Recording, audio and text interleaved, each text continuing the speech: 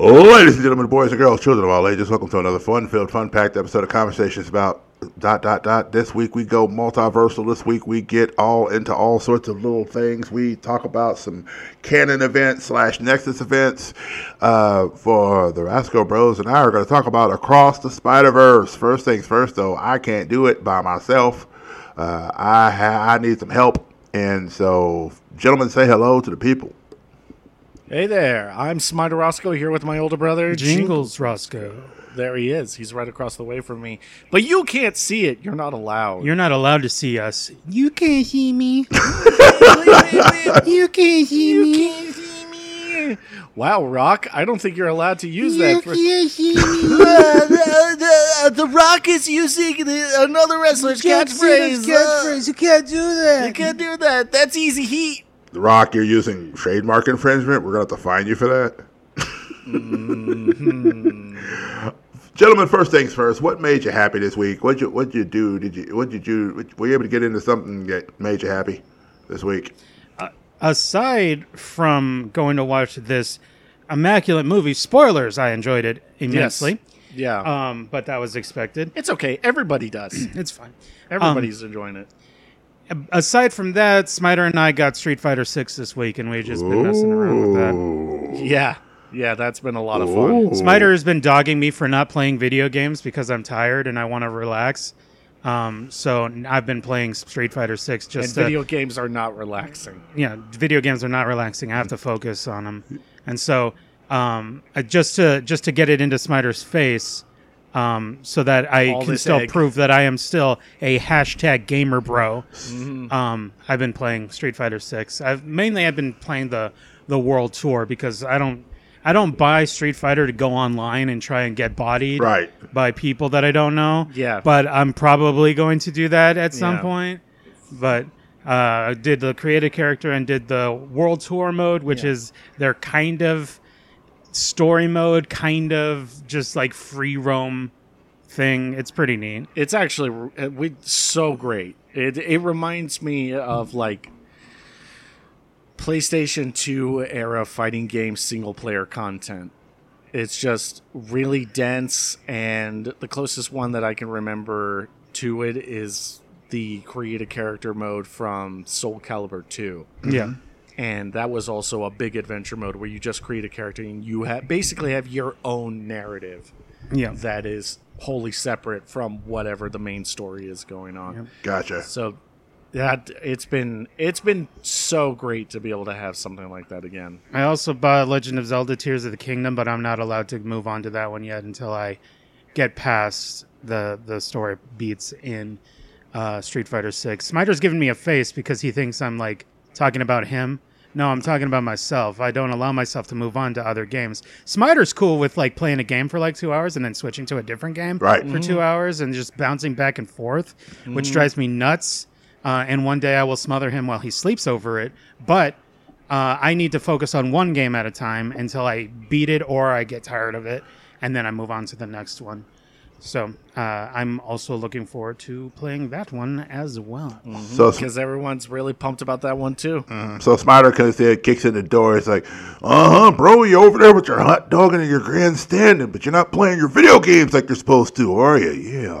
I came on here. I thought to myself, you should get yourself Street Fighter 6. That way you can go in here and put some beatings down on people. Yeah. Storyline mode, single player. That's the way we do it. Yeah. Yeah, pretty much. And then he asked me, why are you talking like that? Why are you talking like Macho Man Randy Why are you Savage? talking like Macho Man? Admittedly, you're doing a very good job. I'm just confused. Because I need to inspire you with something energetic. Yeah, because madness inspires the world. Yeah, that's why I'm talking like this, man. Yeah.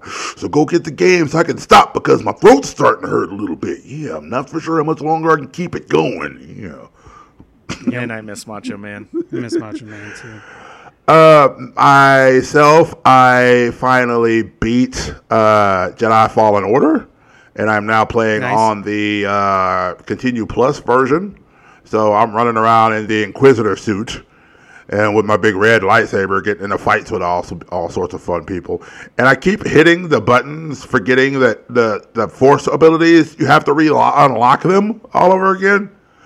And so I keep That's how New Game Plus works. Yeah, I keep like hitting buttons to do stuff that I can't do yet because I haven't re-unlocked those things. So I have to remind myself constantly. It's like you can only block right now. You can't grab ropes yet. You have to open that ability. Right. You know. Right. So yeah. Yeah, I think you're definitely going to like how the New Game Plus functions more in Jedi Survivor when you get around to it. Okay. Okay. Oh, it's a bit more robust. Yes. Cool. I can dig that. And also, I went to one of my favorite stores this weekend. We have a store over in Glasgow, Kentucky, called Blue Shark Games. And every time we go there, we don't get to go there that often, but every time we go, like the owner just lights up. And she's like, "Oh my gosh, hey guys, what are you coming to get today?" It's like, well, we're coming to get some HeroClix stuff, and, you know, we were supposed to go to a tournament today, but it didn't meet because they didn't get the newest stuff in. So, oh, by the way, they locked me out of my stuff, but as soon as I get it, I'll let you know. Just very happy to see us. It just makes us feel good to be able to go to a store where you actually wanted to be there. That's just dope for me because I've been to some stores around here where it doesn't seem like they want business unless you look a certain way. So, it's just cool just to be able to go into a store and people be excited about you showing up, like you're Norm from Cheers or something. So dang, a Cheers reference. Yeah, I know. Go to the store where everybody knows your name. Boom, boom, boom, boom, boom. That's all I know about the theme. Yeah. And so, of course, I went to go see this movie Friday night while my nephew went to go see Transformers Rise of the Beast. And his reasoning for not wanting to go with me to see Spider-Man was because, quote, multiverse stuff makes my head hurt. Interesting. He can miss out. And so, you know, he told me about the Transformers thing today, which I'm like, I'm going to go see it. Like, he was like, well, should I tell you? Aren't you going to go watch it? I was like, I'll watch it at some point, and when I watch it, I'll still want to see it because I'm going to gawk at all the cool stuff that happens and how they do things. You know, hopefully. So, you know, because this is supposed to be a direct sequel to the Bumblebee movie, but it's also a prequel to the other Michael Bay movies we got, which, you know, I'm here for it. I mean, the stuff looks cool. I mean, Ron Perlman is the voice of Optimus Primal. You know, that's all I really need in life. You know. That's all you need in life? That of course, Peter Cullen is Optimus Prime. I'll never turn away from that. I was going to say, that's a pretty short list. It's a very short list. I don't ask for much. Ron Perlman as Optimus Primal, that's it. You know, I don't ask for much. I really don't. Just give me some good stuff. Honestly, I'm a little bit picky. I'm the kind of guy that I would also, including that, but also I would like if the movie's good. Yeah, that's what I definitely. No. Compared to Will, though, who Will buy, like, hey, look, man, he's not asking for much. All he wants is the Transformers to fight the Teenage Mutant Ninja Turtles on top of Atlan, the home of the Inhumans. Dang. He just wants all of these. He just wants every property to cross over. Everything with to cross each other. over. That's all he wants. Oh, speaking of which, I was talking with Chat GPT yesterday because sometimes I like to how's Chat doing? Chat's doing great. Chat says hi. Oh, okay. And I was talking with it. And I like to just ask it random questions. Well, and I asked it, so like in the Shonen Jump series, what are some like common like themes in the different things? And it says like all these themes, and I was like, okay, write me a crossover between Dragon Ball, One Piece, and Naruto. And it's like, okay, and it wrote me a synopsis for it. Oh wow, that's pretty great. Nice. That's crazy. The AI stuff is getting really interesting on a few levels. It just is. I was going to mention as well, one thing I thought was really interesting this week as well was my boss messaged me last night. It's cool that I have a boss that's into geek stuff too, because he texted me last night and was like, I'm going to see the movie now. Don't spoil anything. I was like, I still haven't done that. Like, I'm not trying to spoil stuff for people. That's not fair. And he was like, no, I know you won't, but he said, we'll talk about it when I get back or whatever. So then, like, he messaged me back. It's like, hey, it was dope. And I was like, okay, well, there we go. And so he enjoyed the movie as well. It was dope. It was dope. And so also I got a response back from another person that we'll be bringing back. I was encouraged by a person I interviewed to submit something into one of the swimsuit issues that will come out, I believe, in August. He didn't guarantee I would get in or anything. He just said, if you've got something you can put together in the next few days, submit it. I want to see it. I want to see what you submit. And so then his response to me on the email was, hey, thank you for submitting this awesome piece of work. I'll let you know once we get closer to the deadline. I'll let you know what I use. I'm like, dope. So anyway, I've got some more things. Which person was that, Will? Well, that was Mr. Ben Dunn, the man, the myth, the legend behind Antarctic Press and so many other things. Even stuff that I wasn't familiar with at the time. It's just like Mangazine, that was a thing. I didn't know Mangazine was a thing he did, but he did that and so much more. So anyway, you guys have had a chance to listen to the interview. I want your thoughts on it. Did you enjoy it? Did you learn anything new that you didn't know already? Or my biggest curiosities were mostly to do with the questions of what the sort of space was like and what the times were like from his perspective with the influx of anime coming on in. And honestly, I thought it was cool that he was already sort of kind of smelling the wave coming on in. Like, he knew that he may not have been able to predict the full scale of how much people were going to love anime. Yeah. But at least he was able to know that, hey, there's going to be a big audience for this. We should probably tap into that market. That's crazy. Yeah. I mean, I thought it was I thought it was wild that his origin started with Richie Rich being like the favorite comic book he had. Like, I thought that was like, wow, that's interesting. But then also getting his parents and him go back to Taiwan and him getting infected by the manga bug from there. So. Mm-hmm. Yeah. Agreed. It wasn't that surprising to me. He's like an old school comic fan. Yeah. Mm-hmm. And so as he explained, like, some of those old school comics were like the ones that many of us here in the West were getting, like, really, really early on. Yeah. That the rest of the world slowly got a hold of itself afterwards. Yeah. So I thought that was very neat.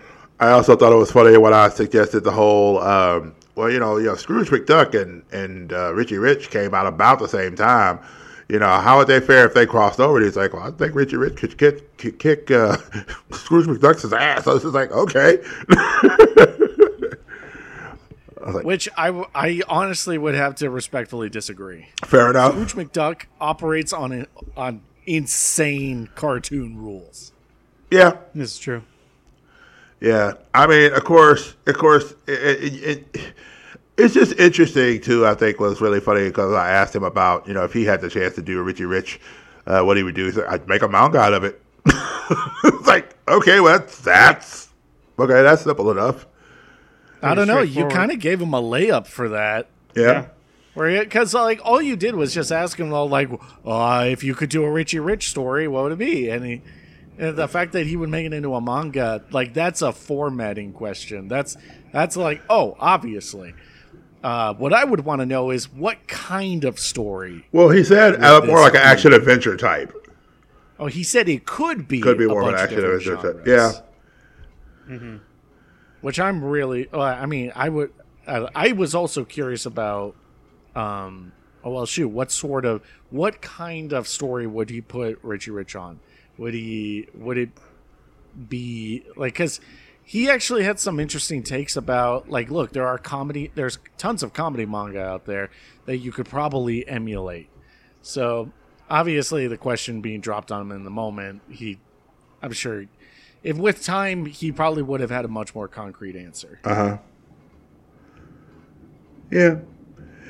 And I mean, it's interesting, man. I learned a lot actually from him as far as just talking about different things. And how did y'all feel about his answer for what you do as far as as brothers putting a comic book together?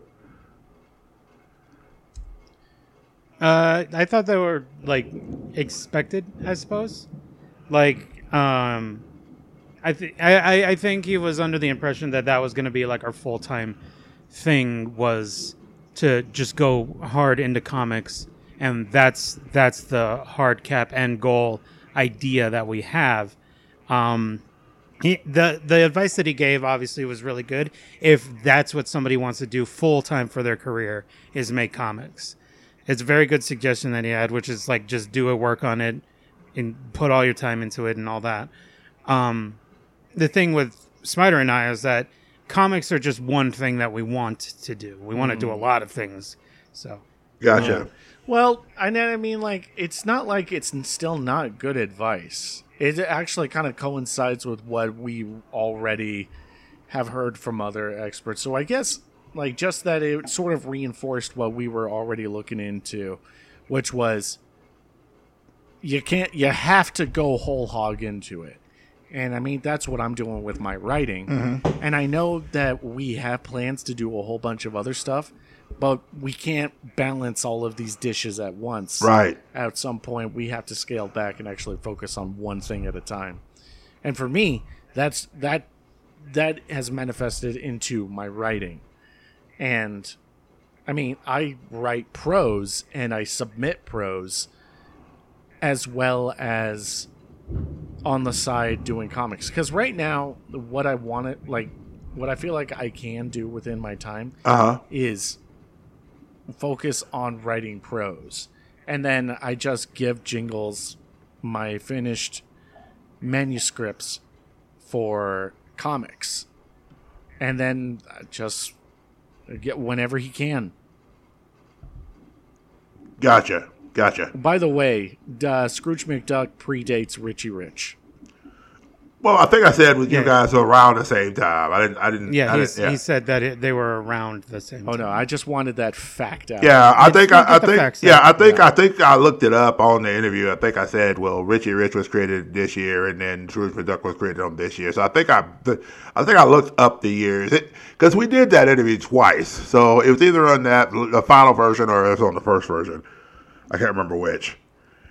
But anyway, I just wanted y'all's thoughts on the interview. I wondered how y'all felt about it and different things like that. So I'm glad y'all got the chance to hear it. I'm glad y'all were able to glean some stuff from it. Any funny moments that y'all got out of it that y'all want to share real quick? I guess you pitching the crossover of Scrooge McDuck and Richie Rich was kind of funny to me. I could smell the crossover coming from like a mile away, too. I was all like, oh, here it comes. There it is. There it is. Here goes Will. Here goes Will. He did a thing. If you could cross over two characters. Oh, yeah, Richie Rich is kind of like Scrooge. If you could cross over. No, you didn't do it like that. You did it different. Scrooge McDuck versus Scrooge McDuck cuts the ultimate promo on Richie Rich.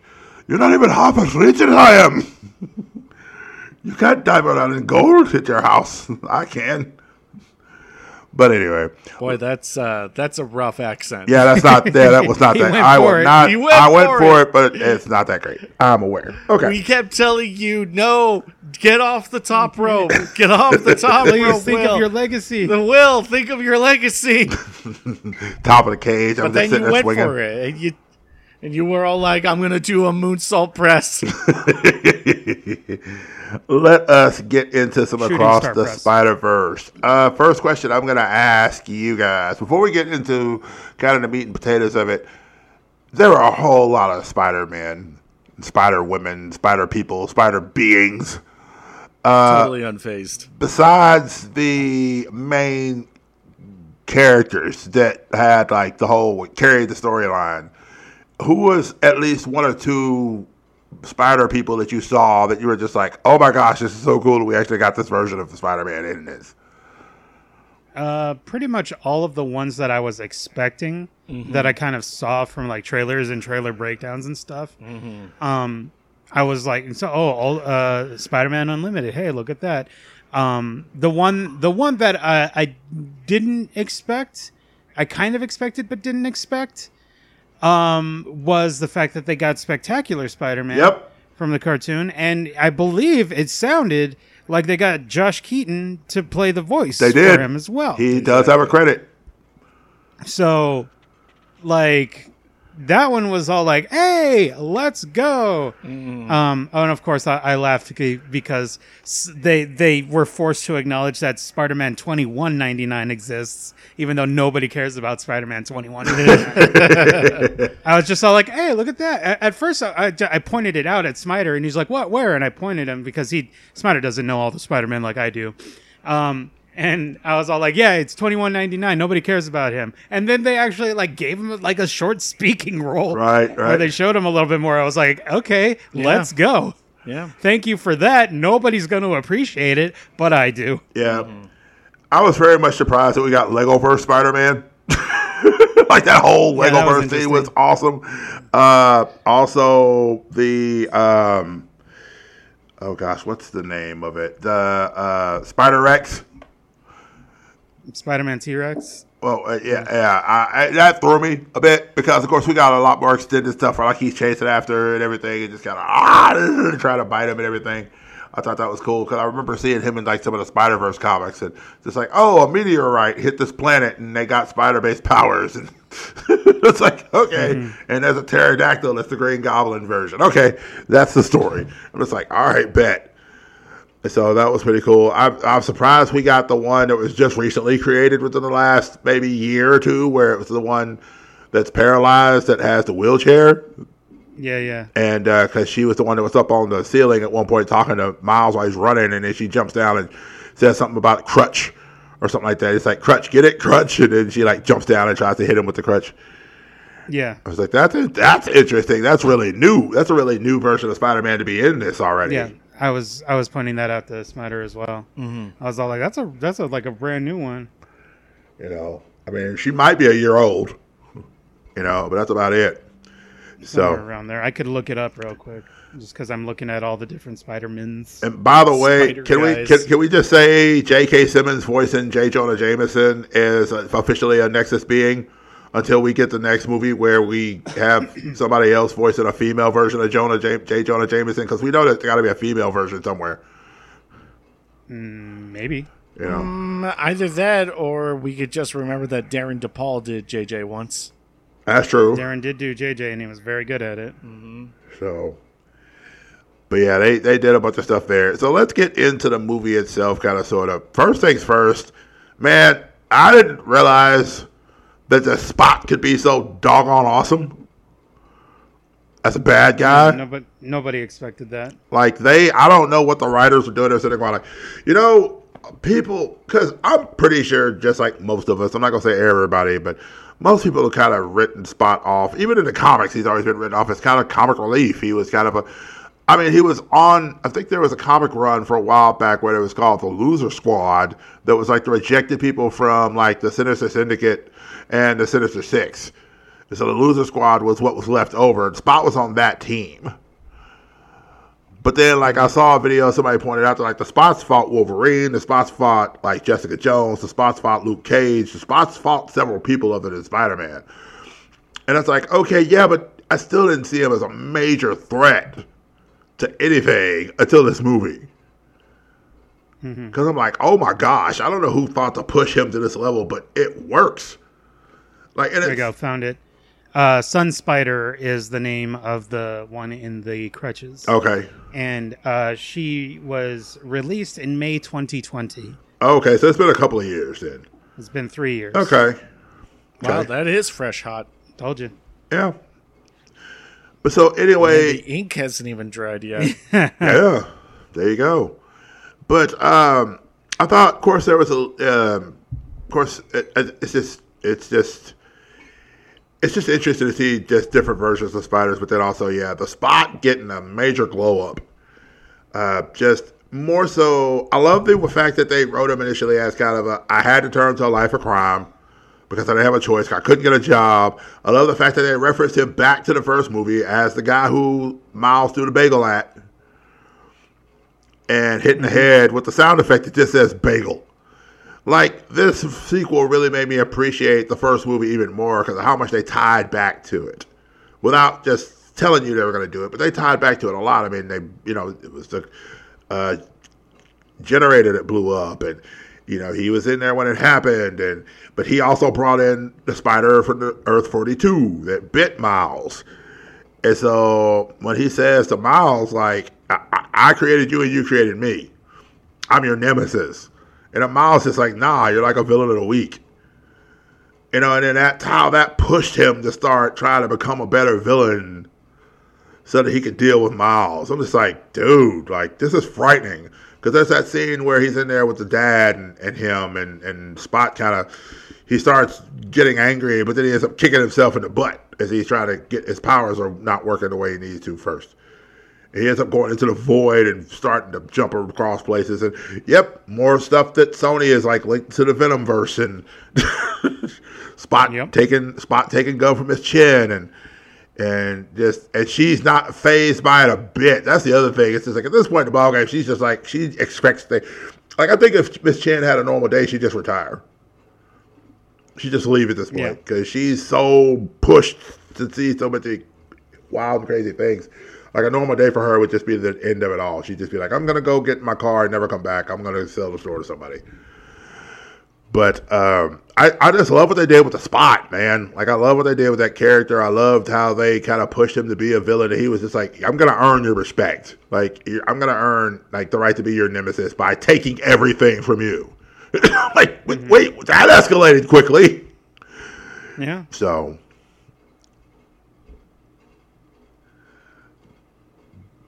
I mean, what were your thoughts on the Spot as a general rule of thumb? Just out of curiosity. As a general rule of thumb. Mm-hmm. As a general idea. I think I got what he meant, but yeah. So, your thoughts on the Spot? Spot was Spot. Was Spot. Was Spot. It was definitely Spot. I don't know a ton about Spot. He's one of the few characters that I don't know a ton about. Mm-hmm. I know that he's always been kind of a joke.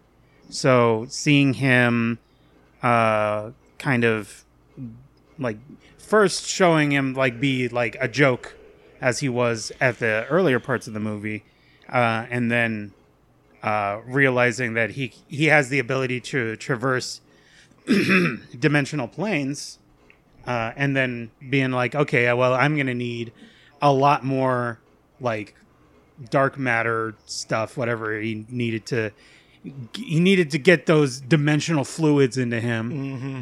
And so, it's really, when watching the movie, it reminded me that sometimes one of the scariest villains out there can be somebody that was like a goofball and then given like insurmountable power, and like absolutely, I guess, would be considered to be unstoppable. But we're going to find out in the next movie. I'm sure they're going to stop him and find a way to do it. Yes. So he presented himself and like turned very, very scary there at the end. We're going to have to wait and see what happens with him later. Right. Definitely so. Another question I'm going to ask as it relates to the movie is, what did y'all think of the idea of them telling the story from Gwen's perspective? I thought it was good. I mean, they started the film with that. That was the prologue. And then the rest of the film was definitely from Miles' perspective with minor shifts over to Gwen. Yeah, it was just like the opening that was mostly Gwen's perspective, and then the rest was completely Miles' perspective. I believe you mean Gwanda. Yeah, excuse me, Gwanda. Yeah, as that universe knows her as 1610. Gwanda, the friend of Miles that left along with the rest of the friends. I'm glad they did her origin story.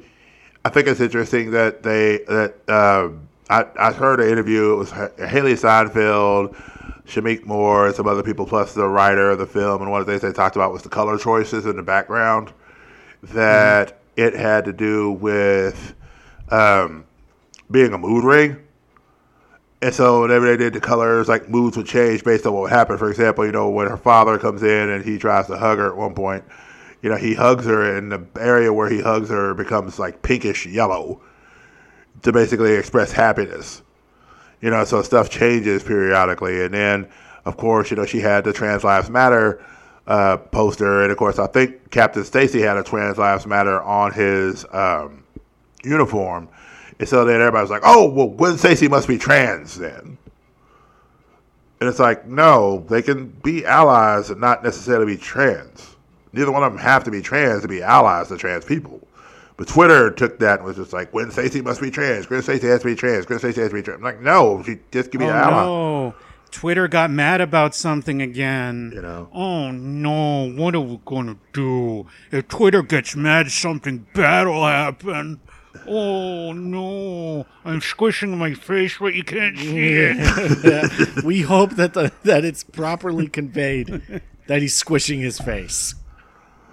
But I love the idea of stuff changing as the emotions change. Of course, her telling her story and even meeting, for example, of course, what y'all think of that really different Da Vinci version of Vulture? I thought that was cool.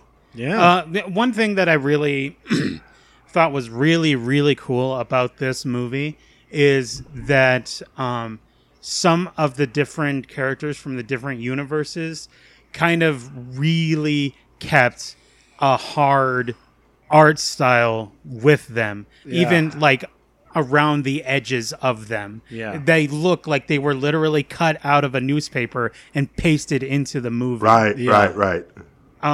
Which I thought was a very, very cool visual design. Yeah. Like really makes them stand out. They could have just had like just a 3D model, like you can.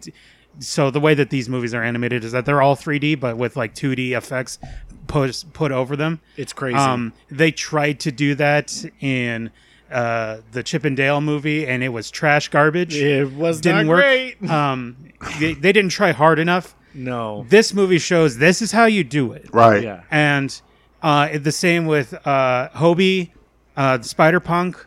Like, he looks like he was snipped out of a newspaper and put into the movie. I love the fact that Hobie says, I don't like uniformity. And then you notice every few seconds his design set is changing. Sometimes he's in black and white. Sometimes there's parts of him in black and white. Sometimes he's just in gray tones. Sometimes he's in sepia tones. Sometimes he's in full color. Sometimes he has crazy, like, British colors behind him as he's doing things. I mean, the animation was just top notch. It was gorgeous. Yeah, and in Hobie's case, they're for very specific people, their animation styles were very indicative of like the world that they came from. Mm-hmm. Spectacular Spider-Man looked like a cartoon, like fully cartoon, and not like Spider-Ham did in the first movie, who was a 3D representation of a cartoon and moved and squashed and stretched very classic Looney Tunes style animation. But it's Spectacular Spider-Man in this movie is like, you look like a drawn element. You look like a 2D animation. Yep. Now, I'm fairly certain they still decided to do the 3D route, but because they're smart and are able to pull it off, it still looks like a 2D thing. And some characters animated more smoothly than others. But yeah, going back to the Vulture thing, like he looked like he was like charcoal sketches in like a 3D space. He literally looked like he did not belong. If you're not ready for it, it's gonna melt your brain. Yes. Yeah, he definitely looked like an old school Leonardo da Vinci sketch page of stuff. And I like the idea that he was using hammer space, which when you mentioned Spider-Ham was real interesting because that's what Spider-Ham uses in order to bring spiders and stuff like that for it. So I thought that was really cool that Miguel was like, dadgummit, he has he has a hammer space tech. Because like one of his wings get ripped off at one point, and all of a sudden he just pops out a new wing to replace it. Yep. I was like, that's dope though. It is. And I'm glad that they explained what hammer space is in the like editor's notes. I appreciated editor's notes and other visual things. When they went to different worlds, they showed a different style of writing to really represent that's the world that you're in right now. Yep. It was very cool in that sense. And the Vulture was a really great kind of visual example for that. Okay. So, any other thoughts on the Vulture? I don't want to leave it No, not on the Vulture. I don't know if Spider has anything to say. Well, I mean, I'll be honest, just stopping and pointing out, like, yo, what are your thoughts on the Vulture? I mean, it's clear that it was visually stunning to, like, just to behold. I feel like that's a little too small on the scope of the film. The entire film was the biggest visual feast I've experienced in a long time. Oh, you're definitely, yeah. Film. And it's yeah, Vulture is small potatoes. Honestly, compared to everything else that we saw. Because the true question is, what did you think about the differing art styles that were represented in the film? So then maybe that should be the question. So what did you think about the different arts, the unique art styles in the film? I'm pretty sure I've said it already. Yeah.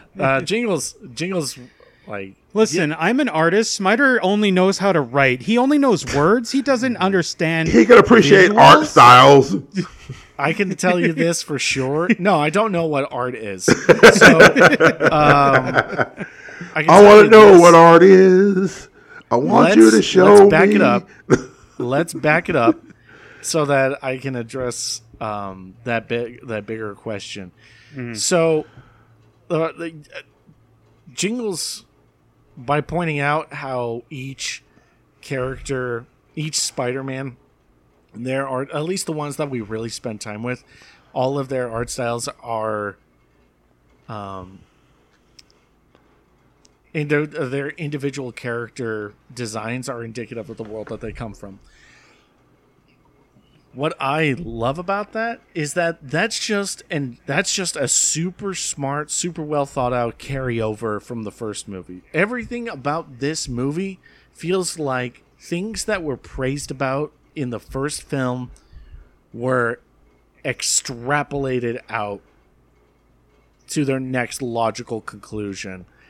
And that's where we got we'll call him Indian Spider-Man. That's where we got Spider-Punk's look. Like, all of these, yes, they are all surprising and shocking on how good they look sharing the same space. But what's kind of quaint about the first film, looking back on it now, is we got that with Spider-Ham, and the craziest one out of the entire group was Spider-Man Noir. And I mean, everybody pointed out like how weird he looks from everybody else, and yeah, it's cool that the characters do that so that the audience can share in on the joke. But nobody points that out in this film because now we've established that that's a thing that happens in the first film, and now with more of this, all they need to do now is just crank up the dial, and boy, did they! Yeah. Even Gwen Stacy's world, her home, even though it shares a lot of DNA with Miles's world, there are times when the color theory is allowed to be much more abstract and expressive. And then that's where you get all of those crazy colors with the mood and how it changes. The craziest part about it is how it's changing from shot to shot to shot. And it's blowing my mind the entire time.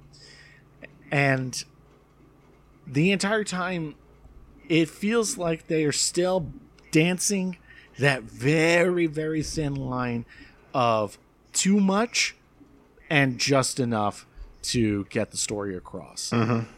And I think it's all managing to be anchored by a much more intimate story about friendship and finding your place in the world and how Miles is going to stand up for himself and understand that he has a place amongst the many other spider people across the multiverse. Uh-huh. It's incredible. Like, I don't feel like I could really say enough about the entire visuals of the film.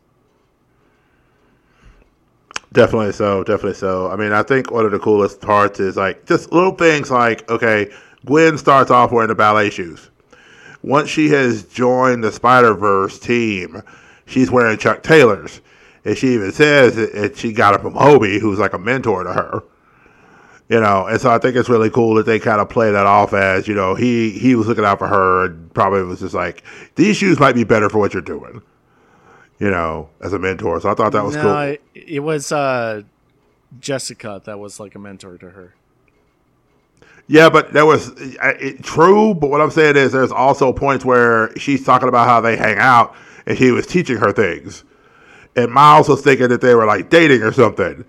And yes, Jessica was the direct mentor, but I think she was getting a lot of mentorship from Hobie as well. Now, I'm just telling you what she said. I understand that she also said she was learning a lot from Hobie. So that's something she was talking about when they were at Miles's. She says she hangs out with Hobie and stays at his place sometimes. Yeah. So, but anyway, we go through there. And then another thing about that is, besides the visual design stuff, I mean, I'm still trying to figure out how I can get on the Miguel Herrera workout plan. Miguel, so I can learn how to get buff like him, because like I saw the end of the first movie and I was like, dude, he got swole between this first movie and the second. And of course, Oscar Isaac just knocking it out of the park.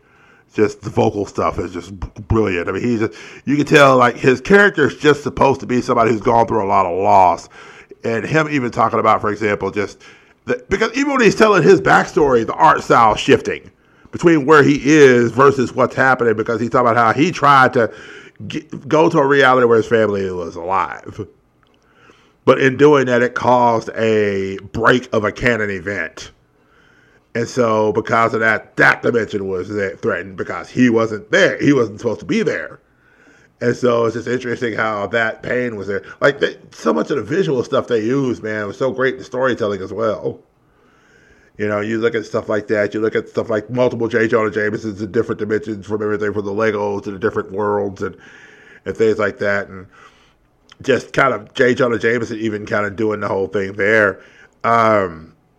I love the fact that when you saw Spider-99, he felt like the most dangerous version of them all. Even though he had so many, like he had the spider bite, which in the comics they even talked about the fact that he's different from most of the other Spider-Man in that he was a genetic modification where he was fused with a spider, so he got stuff from a spider because of that. Like he got a spider bite. He got the talons that spiders can use in order to grab onto stuff, because some spiders don't have hair. Some of them have talons, and they just got to prick surfaces to get where they're going. So I thought that was really cool that they did that with him. And then another thing, too, the number 42 was real pivotal. Because, for example, the spider that bit Miles was from Earth 42. Miles, whenever he was with his family, he's wearing a Brooklyn 42 jersey, which was the Brooklyn Dodgers jersey for 42, which would have been Jackie Robinson's number as well. And so I just thought that was really cool how they kept reminding you of 42. I didn't realize they were telling me that much about 42 until they did what they did near the end of the movie. And I was just like, they've been telling us this whole time this is what's going to happen. They just didn't make it obvious that they were telling us. Because the reason they kept bringing up 42, one of the people in the theater when I went to go see it was just like, wait, who's the black chick?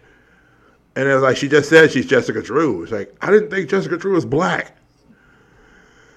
And I'm just like, yeah, it doesn't really matter.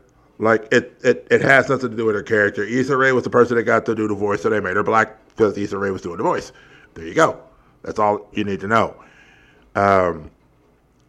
But then, of course, Jonathan Owen being the person that brought the spider over and everything. It's, man, even down to the silly stuff. Like, if you remember in the first movie how Peter B. Parker was about how he endorsed the Christmas album. He did all this stuff. And, like, you find out that Miles has hosted Jeopardy. And, like, all the topics are spider-based topics. And then he endorsed the baby powder. And then he had to do a YouTube video basically apologizing for that. And then he had to apologize for the growing the mustache under the mask. I just thought that was funny. I'm sitting there going, like, how would a mustache work under a mask anyway? Did we move on from the art style thing? I kind of moved on to that. I kind of moved on to that because he lost the premise along the way. Well, I went there. I discussed it briefly, and then I went on to other stuff. So it's just part of one long sentence. Yes. So I did also enjoy the idea when Miles is going to go to the meeting with the principal of the school, of the guidance counselor, how Genki is in the room playing the PS4 Spider-Man game, by the way, on the PS5, because the controller looked like a PS5 controller. It didn't look like a PS4 controller. And Genki, In which case, he was playing Spider-Man Remastered. oh, okay. I didn't realize it had a different name on there, but okay. If it's on the PS5, it's the remastered. Ah, gotcha. But Genki even says, "I'm not your man in the chair," which of course is a reference to our friend over in as Miguel referred to it as Dimension 199999. So where that kid, Ned and that leads. doctor, Ned, and the kid, the doctor, and so forth, and everything. So yeah, I'm just kind of making talking points right now for it, and then we talked about the art style pretty much. I think the next thing I'm going to ask for is what was your favorite? Because I really want to get into like the storytelling arcs of this, because there's so many great character arcs, and I know we're not done with the character arcs because we have a whole other movie next year, hopefully, that we're getting more of the character arcs that are going through. But who is your favorite character arc that you kind of loved following during the course of the movie?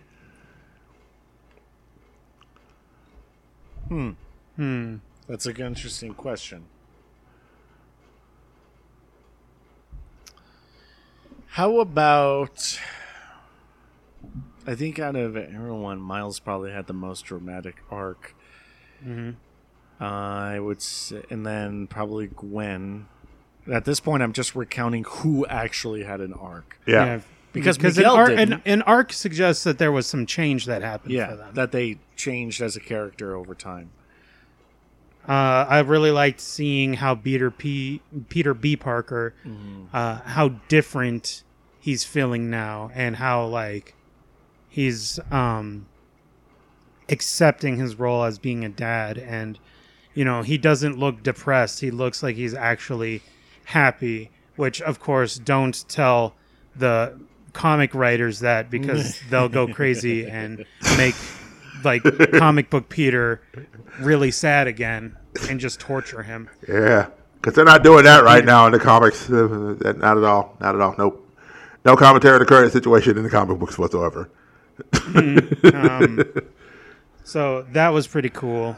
I'd say seeing just how much better Peter B. Parker was doing, and being in a loving relationship with his lovely wife, and obviously I'm a big Spider-Girl stan, so seeing little Babby Mayday was like big for me.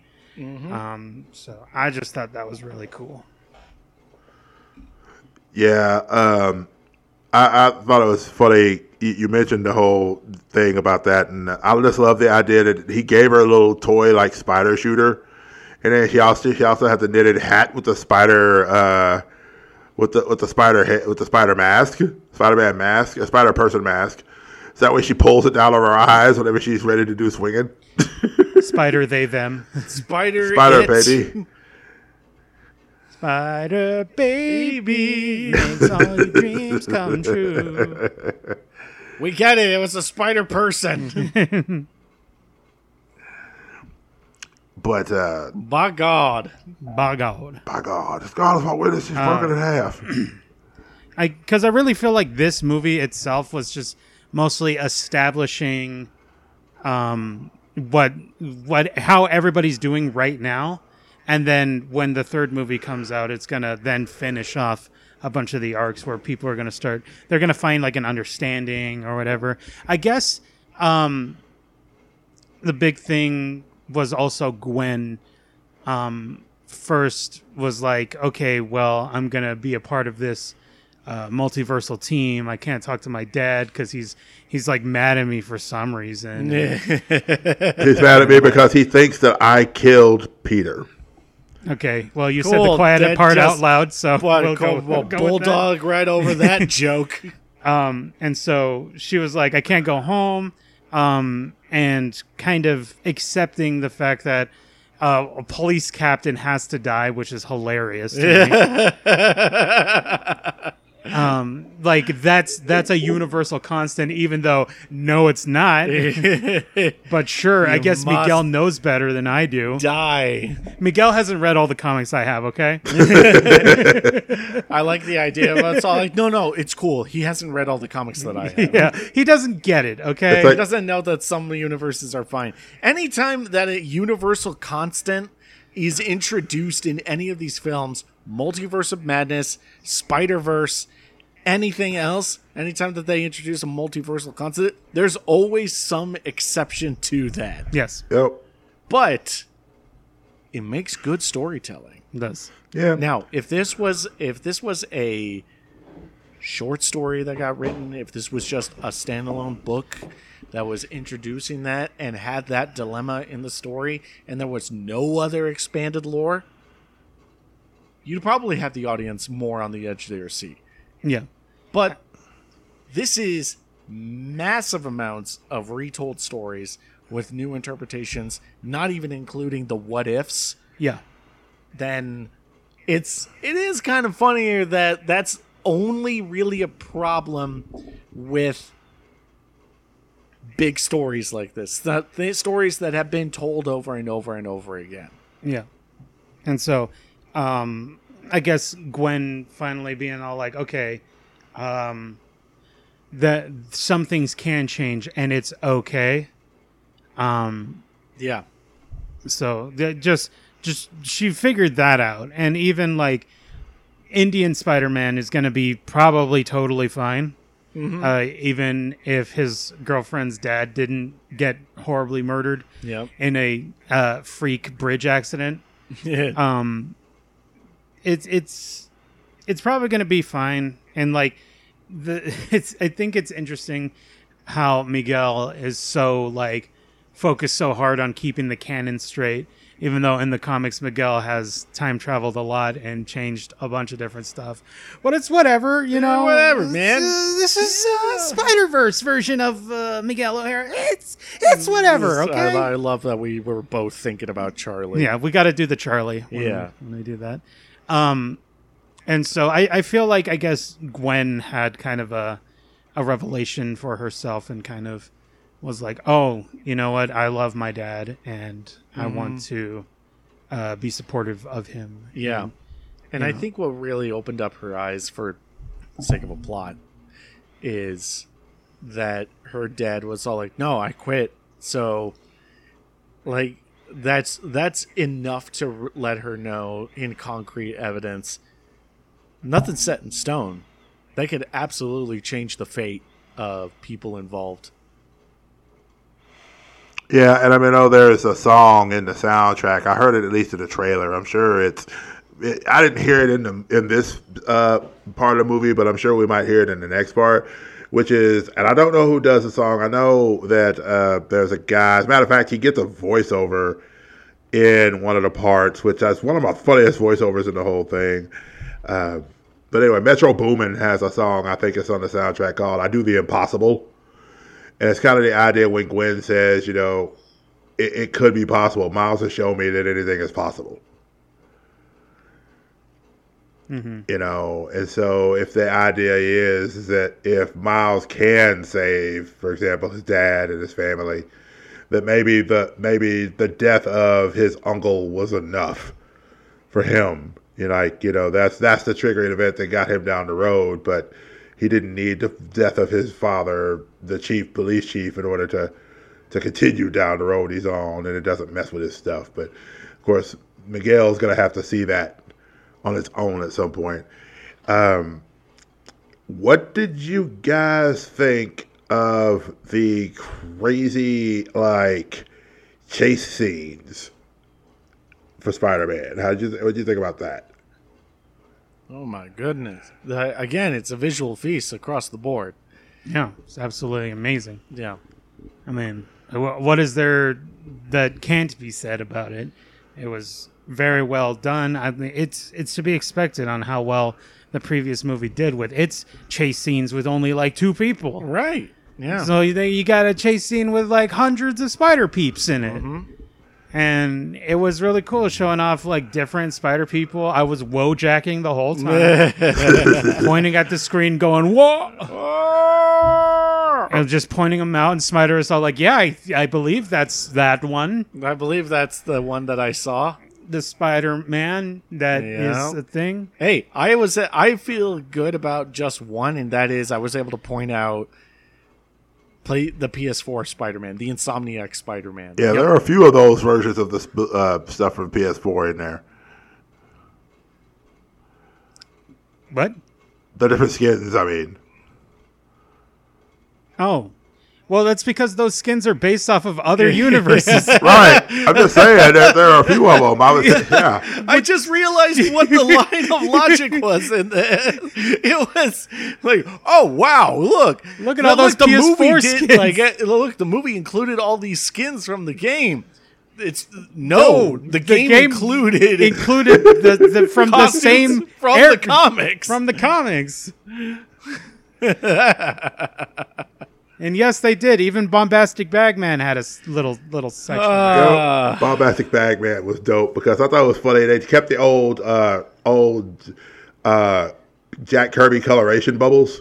Whenever he turned the bag around on his face, and it kept the bubbles as he turned the bag around. I thought that was funny. Also, by the way, before we get into the chase, I should have thought about this before the chase. My brain, as I love this show and love this movie, there are moments where stuff gets out of order for me. Donald Glover from the MCU as Aaron Davis in the Prowler outfit. I'm just going to say it might not be specifically Donald Glover from the MCU. I think it's just Donald Glover as the Prowler. We don't really know from which universe he's from because we never saw him in a suit, and he was dressed very similarly to how the animated version of the Prowler looked in Miles's universe, and to kind of suggest that because that one's kind of unique to Spider-Man Into the Spider-Verse, that particular look for the Prowler, which they then replicated for the other versions of the Prowler that we see in the movie, but Prowler doesn't quite look like that all the time in his different iterations. So like I said, we don't actually know from which version, but because Donald Glover and Spider-Man have been like intertwined for a very long time, because let's not forget, on the TV on Into the Spider-Verse, on Uncle Aaron's TV, he was watching clips of Community where he was dressed as Donald Glover. Mm-hmm. Okay. Yep. Donald Glover dressed as Spider-Man. Right. But the reason I'm saying from MCU is because the version of no, I know why you're saying it. Yeah, because he was Aaron Davis in the actual MCU version where Tom Holland, Spider-Man, webs him to the car. And there is a deleted scene from that where he calls Miles and says, Miles, man, I'm not going to make it. I'm kind of tied up right now. And so that's why I'm thinking it's possible it could be from the MCU because we've already established sure, it's possible, but I'm just letting you know that that's not set in stone because we've never seen him in a Prowler uniform. Or if we even are going to see him in a future Spider-Man project, we don't know yet. Yeah, true. But it's more like a reference to Donald Glover and him having been Aaron Davis before, but I don't think it's specifically from the MCU. Yeah, I stand by. Look, man, show dimension number or nothing at all, or it doesn't exist, or it doesn't exist. Show dimension number or it doesn't exist. And I'm it's like Pix or it didn't happen. I'm looking at the cast of characters on the wiki right now, and all it just says is Donald Glover as Aaron Davis / the Prowler, but it doesn't specify from which universe he's from. Whereas a bunch of other Spider-Man, it specifies what their universe number is. I thought it was funny that we had a Miss Stereo as one of the options that was in the jail, and then also the Moose Stereo from the Peter Porker universe.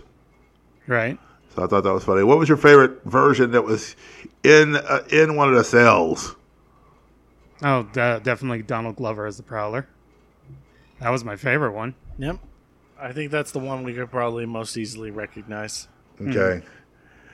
All right. So we went to the chase scene. We kind of talked about the dopeness of it. I love the fact that when Miles and Miguel are talking at one point, he's all like, you're just a kid. You're just, basically telling him everything, telling him what his mother told him to warn him against when she said, protect that little boy that's in there. That in times where people tell you don't belong, or there's the times where tell you you don't fit in. Protect that little boy that I believe in, that fits in anywhere and knows that he's loved. And when Miles jumps off the thing, and he's like, well, I did manage to get a whole group of spider people chasing after me here so I could go back to the base or whatever. And he jumps off the train and heads back to the base. And I was just like, and then Peter B. Parker's like, yeah. I mean, I think I taught him that. I'm not sure if I taught him that or not, but whoever he learned it from, it's better, we aren't horrible seizures type thing, which I thought was funny. And then even Spider-Bite trying to figure out what's going on, which I love Spider-Bite. I need to go see if I can find where Spider-Bite's been in books, because I didn't realize that was a character for real. But apparently she's been in some of the Spider-Verse stuff. They're all characters for real. So I was just like, oh, Spider-Bite's cool. I didn't see, and I love the fact that it's like she basically, it feels like kind of a Ready Player One, where they're all in different video games and whatever and all that. So I thought that was cool. And somebody was like, yeah, that's the PlayStation thing that they just announced for this system or whatever. And I was like, well, either way, I mean, Sony's going to put their stuff in it. Of course they are. Because it's Sony. Why wouldn't they? She's from a Spider-Geddon tie-in. So it has to do with Spider-Geddon. I don't think she has her own standalone Yeah, I don't think story. I'll have to go look at the Spider-Geddon stuff then and find her. I was just like, oh, that looks like a cool concept, a video game version where it's an avatar as opposed to a regular person. But anyway, so yeah, and another thing I thought was interesting too, and it didn't hit me in the first movie like this. I didn't realize that when Spider-Man goes invisible, he doesn't attract spider senses. He himself doesn't trigger the spider sense as long as he's invisible. But like if he's touching buttons and stuff making sound, that can trigger the spider sense. But like he himself doesn't trigger it. Because when he was in front of Gwen at one point, her spider sense didn't trigger. When he was almost near Spider-Bite, hers didn't trigger until she heard the thing fall. And that's what triggered it. And so like I love the fact that Miles being invisible doesn't trigger off. Like he's even invisible to the spider sense, which I thought that was really cool. It didn't register to me that was the case until this movie. And so then he ends up going back to the world that he feels like is his world. It kind of looks like his world. Yeah, the colors are different. It's raining, but it kind of feels like it's his world. Goes back and tells his mama, hey, I'm Spider-Man. And it should have tipped me off when she said, who's Spider-Man? Because she had no idea who Spider-Man was. I was like, wait a minute. I knew immediately that he didn't go back to his rightful universe. Oh, dude. It was cool to watch, actually. It was actually super cool to sit next to Jingles, and he was all like... And he immediately was piecing it together. It's all like, he went back to the wrong universe. Yep. Yeah. Because the machine scanned his DNA, and it said Earth 42. And I was all like, that's not his world. Yep. Yeah, see, I didn't see that. I missed the thing where it said the world. And so I think that's part of the reason why it didn't immediately hit to me. And so it wasn't. I was not fooled. Yep. And as soon as it reestablished that Gwen was at Earth 1610, as soon as that showed up, I was like, it's coming together for me now. Yeah. Because now I remember his designation. Yeah. And it made perfect sense. And hats off to Jingles for catching all of that right away. Yeah. Mm-hmm. And but anyway, so he goes in, of course, the Spot, meanwhile, is in his world. As he promised Miles earlier, he was going to take everything away from him that he loved. So he's in his world. And, I think that's interesting how that works because, of course, he's going, he tells his mom who he is. And then Uncle Aaron comes walking through the door. He's like, wait a minute. It's like, Uncle Aaron. He goes up to hug him. And he's just like, and another thing too was when Mom said, what did you do to your hair? And I was like, his hair should always have been like that. And then I think by the time Gwen is telling the family on his world what's going on and everything, that's when I'm like, something ain't right. Something ain't right up in here. Something is not right. Because if she's there and Miles isn't, then where's Miles? Because Miles should be there too, but Miles isn't there. And so then whenever the whole thing goes, like it went very dark, very quick. Even to the point where he's like being tied up to the bag. Kind of like he tied Peter B. Parker, tied him up to the boxing bag in Into the Spider-Verse. And then he was tied up to the boxing bag. And, of course, Aaron hits the bag and, like, the Technicolor, he knocks the Technicolor out of the bag, so to speak, as it goes through. He's all like, you don't have to do this. You don't have to be the Prowler. He's like, I'm not the Prowler. And then when I saw the Prowler, I was like, what if that's Miles? And then I remember there's a brief picture whenever the Spot was inside of Miles' head and Miles saw his backstory. And he was talking about how the spider was supposed to bite somebody on Earth 42, but because he brought it to this world, it bit you instead. And then you look over and you see the guy with the dreads, or not the dreads, but I tell her the two dreads on the side. And it's like, wait a minute, what if the spider on Earth 42 was supposed to bite the Miles that was here? And he was supposed to be Spider-Man. But because he brought that spider over, and then I remembered watching, I went back and popped in the Blu-ray of the Enter the Spider-Verse. I was like, that spider's glitching. Why is that spider glitching? Oh, he doesn't belong in this world. That's why he was glitching before he bit Miles. That's crazy. Because I don't know why I didn't catch that at first. And so then, basically that version of Miles becomes the Prowler. And so it ends with, like, our Miles tied up, trying to shock the chain, so to speak. And I hope we get a moment where he does what Peter B. Parker did in the first movie, where he's all like, don't watch the mouth move, homie. Always watch the hands. And he, like, thunder shocks the chain. He has to say homie. He Or else it's not a good one. He doesn't have to say homie. I'm just do that in there. Aren't you glad that Miles in the movie? Listen here, homeboy. You should be watching my mouth, son. Aren't you glad that in the movie Miles took a couple opportunities to stunt in the air like a proper urban youth? Oh yeah, with the swagger of urban youth. With all the there you go, all the swagger of an urban youth. Oh, that did not go well. Never is going to get old, but at the same time, that person should be punched in the face every time I think about it. Anyway, so, yeah. I honestly still don't feel like it was malicious. It was just a really poor choice of words. I don't feel like it was malicious, but he still get punched in the face. Maybe a light jab. I didn't say the punch had to be super hard. I didn't say Mike Tyson needed to punch him in the face. I just said he needed to be punched in the face. Man. But anyway, so yeah, Metro Boomin, by the way, had the line in there where he was the black and white Spider-Man that hung above the others. When Miles was getting ready to try to run, he was like, hey, there's no place to run. And then all of a sudden, Miles darted through and ran out the thing and ran over to one guy with the two webs in between the deals. He was like, sorry, guys. I guess there was a place to run. Yeah, he jumped out the window. Yeah. He jumped out the window. And so, my bad, guys. But we end up getting the band that Gwen was talking about at the beginning of the movie, about the band that she never could find a band that fit for her until now.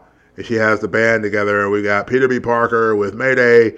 We've got Spider-Ham, Spider-Man Noir, Penne Parker, and SPDR, Spider-Punk, and Spider-Man India as this team. And basically and the reason I said it felt like the story was from her perspective was because it felt like she's basically telling the people that are on the team that she's recruiting what's happening.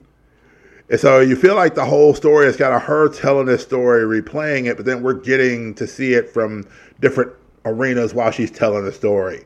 And then at the end of the story, she comes back and says, so now you understand why we got to do this. Now we got to go and save him. We got to go to his world and get him out of there and bring him back to his world so he can save the world or whatever, because he taught me that nothing is impossible.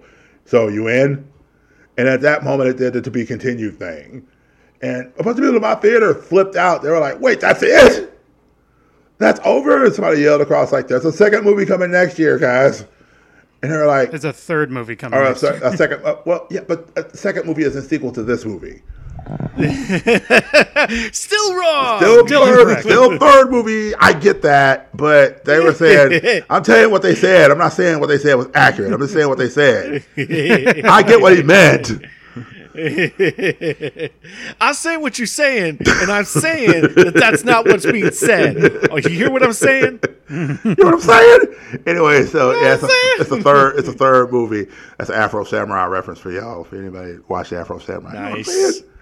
But anyway, and I will counter your Afro Samurai. I will match your Afro Samurai reference with a South Park reference. Yes, I know what you are saying. So basically, the team goes in, and that's how they go. I love this movie. Like, I cried, I smiled, I laughed a bunch. I was surprised a bunch. Like, it was great overall. I mean, 10 out of 10 would watch it again. Right. At least 5 or 6 times.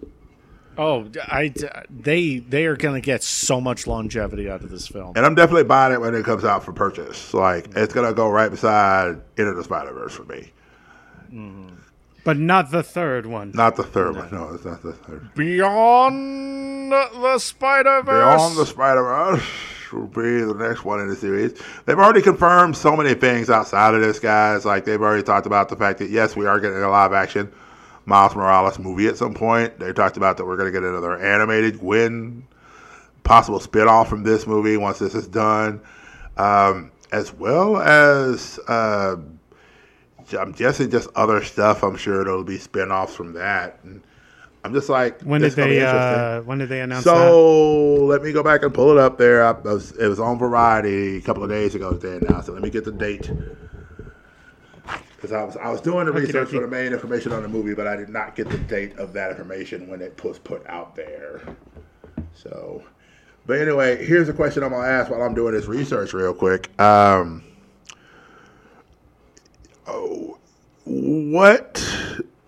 do you top this movie in the sequel?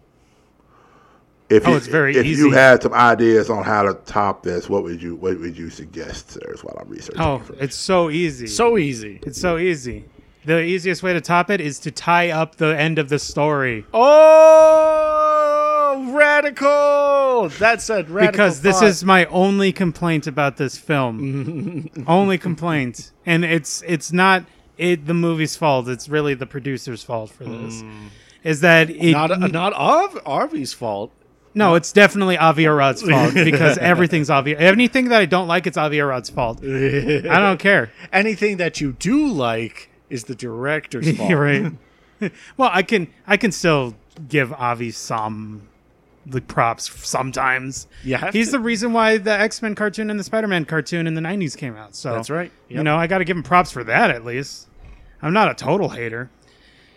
My one complaint about this film is that it needed to be part of a trilogy. And that, Enter the Spider-Verse is a better movie in my eyes for the reason because it's a self-contained story. And then at the end, they have a little bit of a tease, just a little tickle that maybe there might be more. And if there wasn't, it's fine. It was going to be like a 10 out of 10 movie regardless. This movie, they have already planned it out. It's going to they're turning this series into a trilogy, and as such, it needs to leave things open so that we get the rest of the films at the end, and then all of those loose ends will be tied up over there. Mm-hmm. I've already a few times on this podcast have complained about the setting up of things later. Mm-hmm. The Mandalorian as an entire series was really super good, but they kept needing to have little hints here and there of other stuff, of other shows. There's like, oh, you want to know what goes on with that? Go watch that stuff. We're not going to tie that up here. And that's really frustrating, which is why I think the Visions show, both season 1 and season 2 Star Wars Visions, is better for me because they're all self-contained stories that wrap themselves up. Mm-hmm. And across the Spider-Verse, like literally my only complaint, because this movie is also would have been a 10 out of 10 in my eyes. I can only give it a 9 out of 10 because it has to not fulfill itself by the end of the film. It has to leave stuff available and tease us for the next film. Now, I'm sure if I were to judge Across the Spider-Verse and Beyond the Spider-Verse as one movie, it would be a lot better in my eyes. But for right now, we got half a movie. And half a movie at 2 hours and 20 minutes. It's pretty intense. It's a pretty long half of a movie. Yeah. But it's not a finished product yet. And so, just the fact that it leaves us like that, where we have to come back, that's a major annoyance to me. Right. But if we were just talking about the movie just on itself, and if we completely ignore the fact that there are stuff that just were not tied up at the end, it's still a very, very good, very solid movie. But it's going to have to be discussed later. After Beyond the Spider-Verse comes out. I actually really like that you brought up about how self-contained the first film is, because it's obvious at this point that they retroactively decided to turn this into a trilogy, which is not a bad thing on the surface. It's obvious because the first one made a ton of money and it was super successful and a critical darling.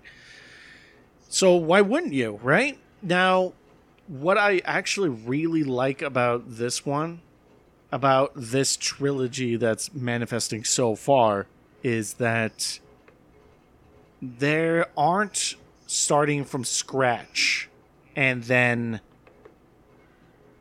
blowing out into where they're going to go next. Everything that felt like a narrative choice was still built off the backbone of what was established of Into the Spider-Verse.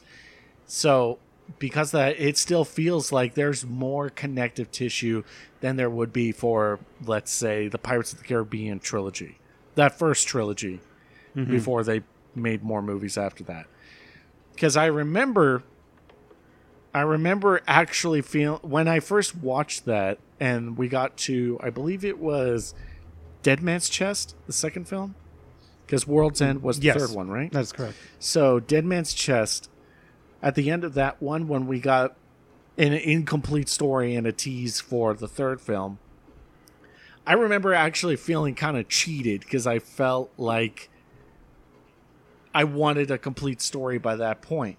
And I remember seeing the early advertising for this film, for Across the Spider-Verse, and how it was originally written as Across the Spider-Verse Part 1. And I guess that sort of got my expectations prepared for a loose end to the film. And I saw it as something that I could at least expect and look forward to, and look forward to seeing how it's going to turn out. Because they're like probably the greatest film trilogy of all time, the Lord of the Rings trilogy, has those loose ends until we get to the Return of the King, where everything wraps up. I'm actually interested in your perspective, bro, about I agree with you talking about how annoying leaving those loose threads and those loose ends, and trying to connect too many things outside of the core story can be really annoying. But I also know that you love Lord of the Rings and how tight of a trilogy that is. Right. And I'm curious as to what you feel like you can deal with this Spider-Verse trilogy, because obviously we won't know for sure how good the final one is until it comes out, which is probably going to be great. It's going to be 10 out of 10. I'm going to put that out right now. It's going to be 10 out of 10. But I also know that with the Lord of the Rings trilogy, they have loose ends and the connective tissue, one leading into another, which of course makes it one gorgeous tapestry of a trilogy. And I just want to know your, I guess it would be line of where you feel like, I like it when they do this, but I feel like it's counter to the story when they do this. Right.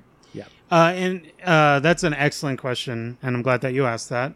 And I see you, and I feel you. You see me, you receive me. I receive you. So the big thing, and it's a major difference between them, is that is the intent behind it. Oh, yeah. So when Spider-Man Into the Spider-Verse came out, it was written to be a standalone film. And it was like, okay, well, we'll see how it goes. If it's good, maybe we'll make more, you know. And then it turned out to be the best Spider-Man movie ever made. And then they were like, well, we have to make more because we're Sony and we want more money. And so they already decided that they're going to make 2 more and turn it into a trilogy instead of just like a duology or whatever. With Lord of the Rings, the intent behind it was all like the great Professor Tolkien. His plan was these are going to be 3 books, and these 3 books are it's going to be 3 books. And so you know that ahead of time as the books are released. Now we're living in hindsight here, where like the books have been out for like 60 odd years or whatever, 60, 70 odd years. I don't know the exact number. But we get the entire trilogy, and it's all wrapped up as a trilogy series.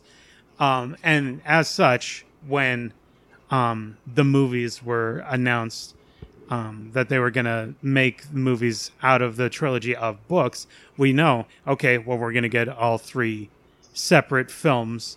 We know a trilogy is going to happen. And their intent in making those films make it a trilogy.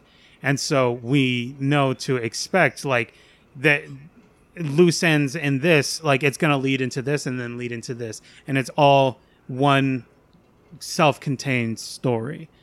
And so it was just what annoys me is the fact that I would have been fine with just 2 films in this series and just had it like wrap up and then wrap up again.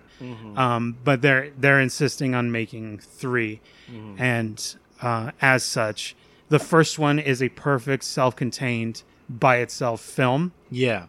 And then the other 2 are going to have to rely on each other to be a total complete story. That's a pretty good point. Yeah. And that's the major difference for me. There, yeah. And I mean, like, the original Star Wars trilogy as well kind of had that same thing to it. Yeah. Where, like, the first movie, that was just going to be it, just Star Wars. Pretty cut and dry. That was pretty cut and dry, and then it turned out to be the greatest movie of all time. And so then George Lucas had plans ahead of time already. Like, he already knew, okay, well, I have it all set out already. This is what's going to happen. And then we're going to end it on the third movie. Yes, I had it all planned from the beginning. As he lied, as naturally as he breathed. lied as naturally as he breathed. Okay, well, are you going to direct? And since you got it all figured out, are you going to direct Empire Strikes Back? No, I'm going to have my best friend do it. My best friend Aaron Kirshner to do it, and it was great, and it was perfect.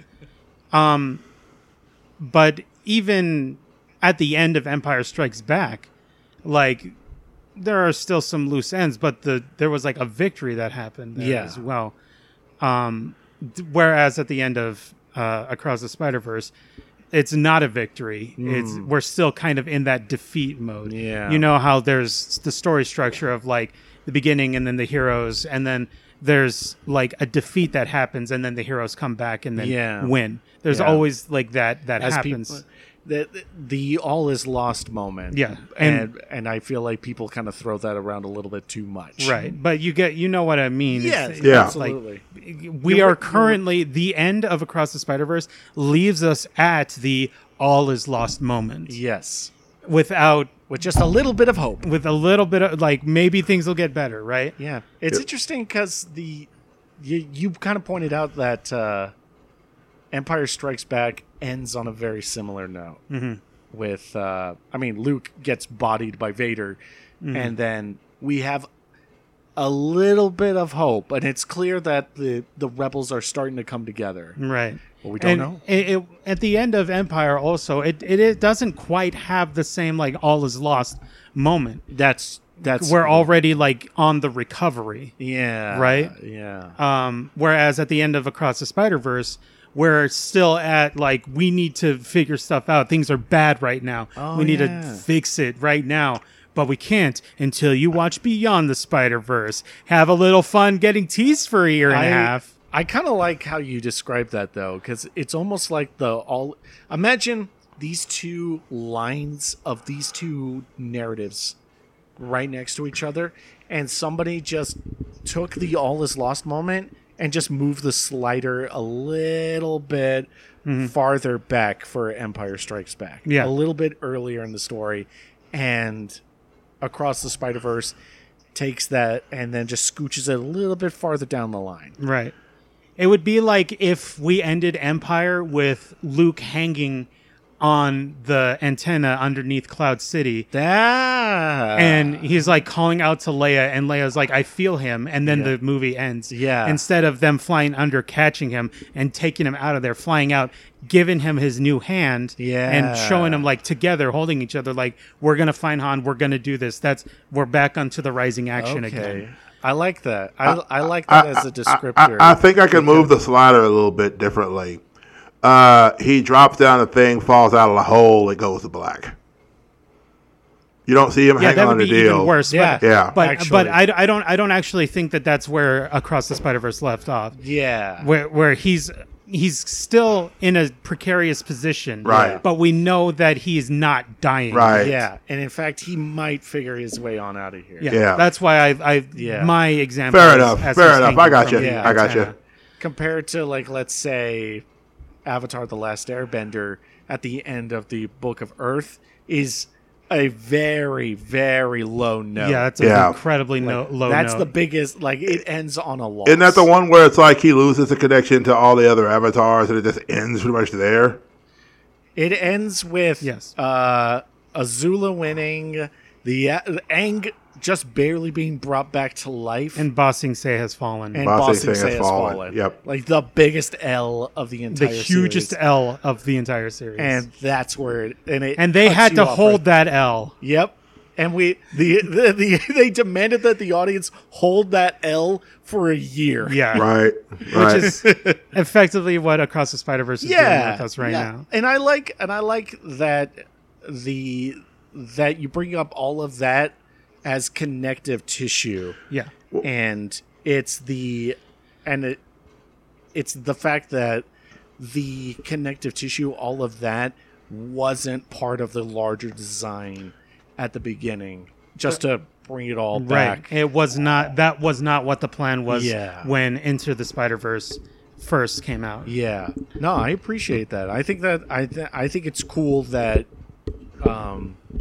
there are different takes on that sort of structure of story, and I agree that it is kind of annoying that the story is incomplete.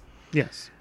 And I think that I also agree that if you're gonna try to do that, the pie in the sky hope, because it is crazy how much goes into just making a movie, let alone a big budget animated film. And pie in the sky, good luck ever getting a trilogy of anything greenlit right from the get-go. Like, Lord of the Rings is an exception. It is an exception. And George Lucas had some really cool things to say about Peter Jackson getting it done. Yeah. It's really cool. I'll have to find that little quote and send it in the chat sometime. I'm also surprised that in that list of things you didn't mention Infinity War. Because Infinity War had a very similar ending as well. With it did. A year before we got to see Endgame. Right. That was also a duology. Yeah, that was also just a duology. Yeah. So it wasn't. It was literally one movie split into two. Well, at the end, it definitely leaves us on like a sour note. But if you really look at it, Infinity War is Thanos' story. That's true. And Thanos had his all his lost moment. Yeah. He had his defeated moment, and then he had his victory. Then he had his victory, and then he retired. He got his happy ending. He had his happy ending. So sweet. If we're going from hero story stuff, Yeah. This is Thanos' movie. Yeah. Thanos won. Yeah. He was finished. Yeah.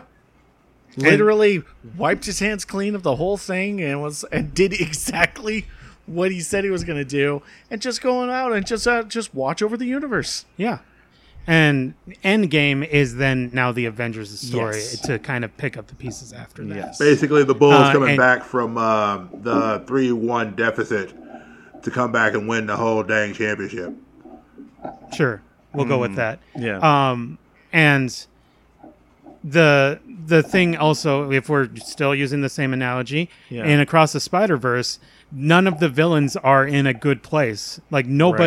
Nobody's good right now. Yeah. Spot is still making plans to ruin Miles' life. Yeah. Miguel is looking for Miles. Yeah. Miguel and Ben and Jessica are looking for him. Well, we quickly got Ben out of that. Yeah, Ben was dealt with. It's fine. He'll be okay. By the way, he's off. He's a joke. Andy Samberg with the whole I stare at the I stare over the awning quietly in the best muscular pose I can get into. Close enough. Perfect pose. Perfect pose. Yeah, angsty, crazy comments about everything that he could possibly be. I was like, that's an interesting character choice. Oh, look at that. He's from the 90s. How sweet. My perfectly defined muscles. And as soon as he said that, I leaned over to Jingles and I was all like, perhaps overly defined? Too defined, maybe? But, yeah, that's my issue with Across the Spider-Verse. Mm-hmm. And so I can't give, the overall acting perfect, animation perfect, music perfect, settings perfect, story perfect, but I cannot give it a 10 out of 10. I can only give it a 9 out of 10 because it's not a finished film. I like it. I could see a lot of the logic in it. Okay. Betcha. One thing I'm going to say, too, because you kind of mentioned it as well on that, is that there's a little bit of hope at the end because Gwen has assembled this rogue team of spider people to get together to find Miles. And it's interesting because part of the reason why she does that is something that Spider mentioned, which is hope. And that is inspired by Miles. Because when she goes back to her universe and sees her dad has made a decision to step away from being a cop and to step away from the captain and everything, it's like, wait, my universe is still here. If I can do it, and then this doesn't cause a major thing, maybe he can do it and change the situation and not cause a crazy situation to occur. So I thought that was really dope. But yeah, I love the fact that there is a little bit of hope in it because of the fact that she's putting this team together and she's helping them to go find Miles so they can help save his world. Not just save his world, but save his family possibly. So it's going to be interesting to see how that goes. Yeah, I think right now the release date for the Beyond the Spider-Verse is March of next year. And so I did see a review on the movie, and one of the things they did mention was Beyond the Spider-Verse. He said, I'm going out on a wild limb here. But, the Beyonder was a roommate of Peter Parker's after the Secret Wars 2. So I wonder, if somebody was just like, let's see how far out on this limb he goes. Let's see how far. Yeah, we'll watch him. Yeah, he's just saying, that the Beyonder could be involved in the thing. And so wait, you saw a review for Beyond the Spider-Verse? Is that from the future? Beyond, no, they're talking about it was a review of Across the Spider-Verse, but they're talking about Beyond the Spider-Verse. Right. And they were saying it would be interesting if maybe the Beyonder was involved since we were talking about the multiverse. And, it's just like, that's a little bit much because I don't think we need the Beyonder for this. Yeah, that'd be crazy. Although, I can't say that watching Moon Girl and Devil Dinosaur, Lawrence Fishburne Plus does play a very interesting version of the Beyonder. So that would be hilarious. But again, I don't know that I need that in No, this it's cool. series. It's not like I needed to know the spoilers for that, but that's okay. Spoilers to what? Moon Girl, Devil Dinosaur? It's been out close to a year. What about spoiling? I'm just messing with you. Fair enough. I don't care. Yeah, we don't care. Okay. Tell you what, you get caught up on Clone Wars and Ninja Turtles, and then I'll watch Moon Girl and Devil Dinosaur. Oh, okay. So you're gonna make me watch something that's like several seasons worth of stuff for like a show that has like 8 episodes. Sure, that sounds like a fair trade-off. Sounds fair to me. I mean, we watched it. Why can't you? Yeah. I'm watching other stuff. But anyway, I don't know. Anyway. I don't know about that. So I greatly appreciate you guys coming on with me and talking about Across the Spider-Verse as we now wait for a while.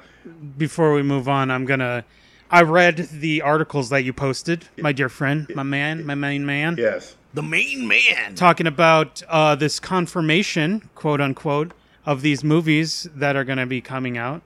Amy Pascal said they're coming. I love how he threw that out there. Amy Pascal said that they're coming. She's a producer, for sure. But Sony bosses Tom Rothman has not confirmed anything yet and has been incredibly cagey about it. That doesn't mean it's not happening. Just means it's not happening yet. That also doesn't mean that it is happening. There you go. I'm just pointing out right now there's like, and also the other thing that you sent was all like, boy, I sure would like if maybe I could be in the live action thing. They also referred to the Variety article I posted. So I'm not totally crazy. Right. I'm totally losing my mind. I'm just saying that. I'm not saying that you're crazy. I'm letting the listeners know that nothing has been actually officially put out. Yeah. It's just like the producers are all like, yeah, we're looking into doing this. Yeah, there has to be a difference between what we're feeling and the information that we're actually putting out there. It literally says, meanwhile, there are other plans in store for Miles Morales. It was recently confirmed by producer Amy Pascal that a live-action film following that Miles Morales version of Spider-Man is in active development. Joining a fourth Spider-Man film with Zendaya and Tom Holland, along with the rumored Spider-Woman movie. The Miles film is in its early stages, as no actor has been announced for the role at this time. That leaves the door open for Moore to potentially play the live-action Miles as well. And as he tells THR in a new interview, he's really hoping for that to happen, stressing that he'd give anything he did everything he had to such a role if he had the opportunity. So I know we've not got actors confirmed and stuff like that, but that it says that they're confirming it's happening. That's all I'm saying.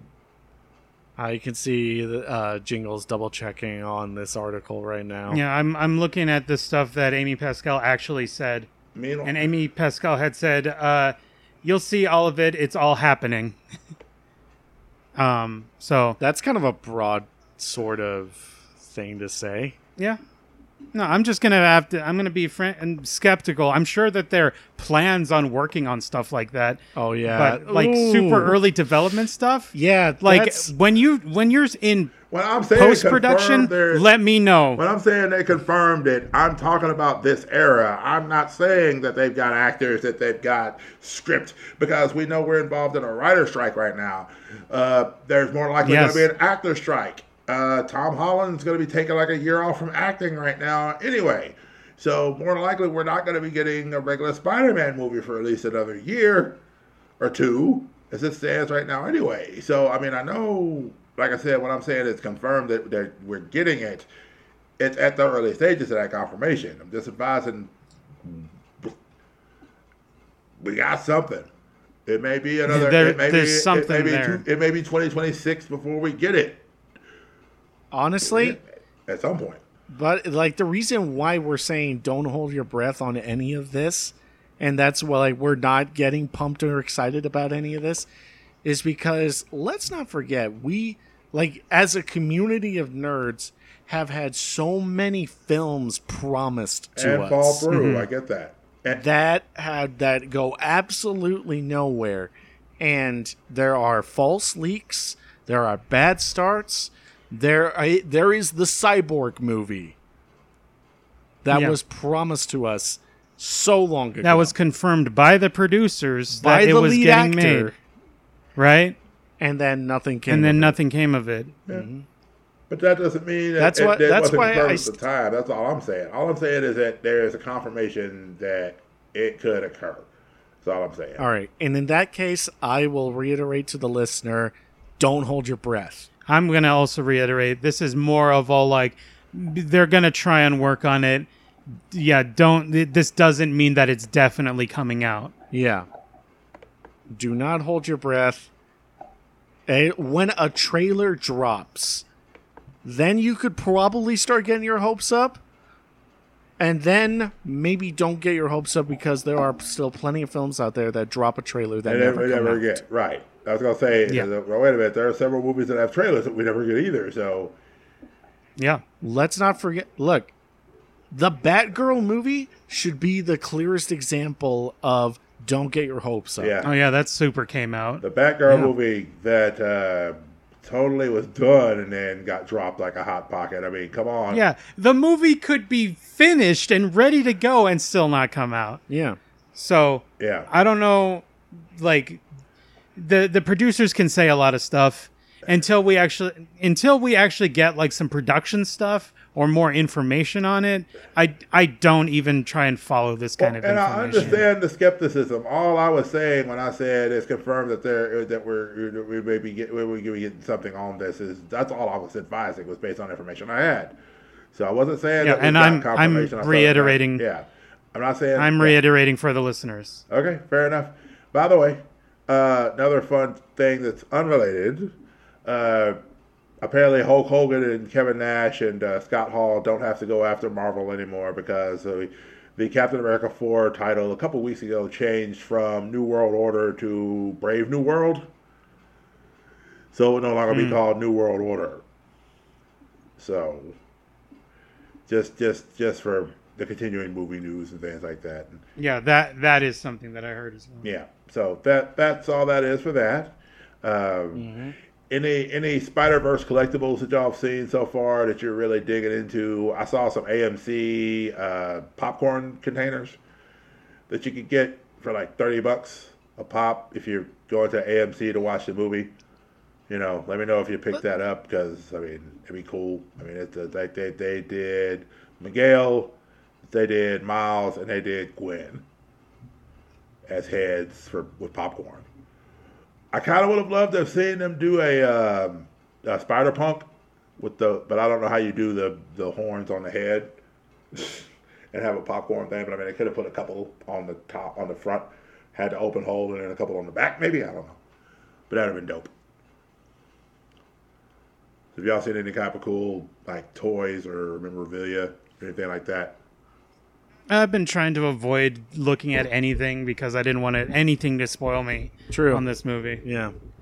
Me too. Fair enough. Okay, well, we are done talking about this, and I greatly appreciate getting a chance to talk with you guys on it.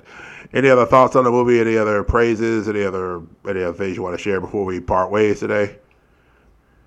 I just wanted to reiterate the fact that though I'm clearly hard on like a part of the movie that really has bugged me, I still thoroughly enjoyed this movie. I thought it was amazing and about as good as I was expecting it to be, which was amazing because Into the Spider-Verse, I think, is the best Spider-Man movie that they've made so far. Mm-hmm. But, you know, I just wanted to reiterate that it's a great movie. Really, really, really good movie. And I have high hopes for Beyond the Spider-Verse. Okay. All right. Yeah, I feel pretty similar. I'm just looking forward to seeing how they're going to wrap up this story. I'm hoping it wins all of the animation awards And although, unless the Academy really surprises me, I don't think it's going to get nominated for Movie of the Year because usually with animation, they try to stick it all in animation. But it would be dope if it was on the list for, Best Picture. But I don't think it will be, at least right now. Mm-hmm. So, but yeah, that's kind of where I'm at. That's kind of what I'm thinking. And if there's nothing else, as always, I thank you all so much for joining us on another another episode of conversation about rather. We've just joined us for a conversation about things we enjoyed, a little bit about the Ben Dunn interview, and more importantly, the talk and review of Spider-Man Across the Spiderverse. And I hope you enjoyed it. I hope you share it with your friends. Appreciate you greatly listening. And above all else, gentlemen, by the way, last words for y'all before I wrap completely. I was wondering if you were going to give us some last words there. He was getting to it. I had to remember to sit there and put it out, like, where am I going to put this in all this stuff I'm saying? Okay, here it is, right here. So, boom. Right here. My final words is Mayday is best girl. My final words is, all right, let's do this again one more time. Oh, man, I thought for a second you were going to give us a full-blown cool origin. It's like, I'm Smarter Rascal, man. I got bit by a radioactive spider. No, because that would be lame. Oh, okay. Yeah, well, fine. You know what? Fine. We're gonna leave it at half a sentence, and then we will wait for the next movie to come out before I finish it. All right. And then you will tell me how satisfying of a conclusion that was. All right. Well, in that case, hey, let's do this again for the last time until the next time we do it. My name is Will. Got bit by a radioactive spider walking out my door on the way to work one morning. Didn't realize it then, but my life was forever changed. And in the state of Kentucky, I am the only Spider-Man that exists. So if you need to be saved, it may take me a bit to get there because swinging long distances will be a while, but we'll get there. We'll do what we can. Anyway, above all else, guys, do me a favor. Be blessed and be a blessing to somebody, guys. Take care.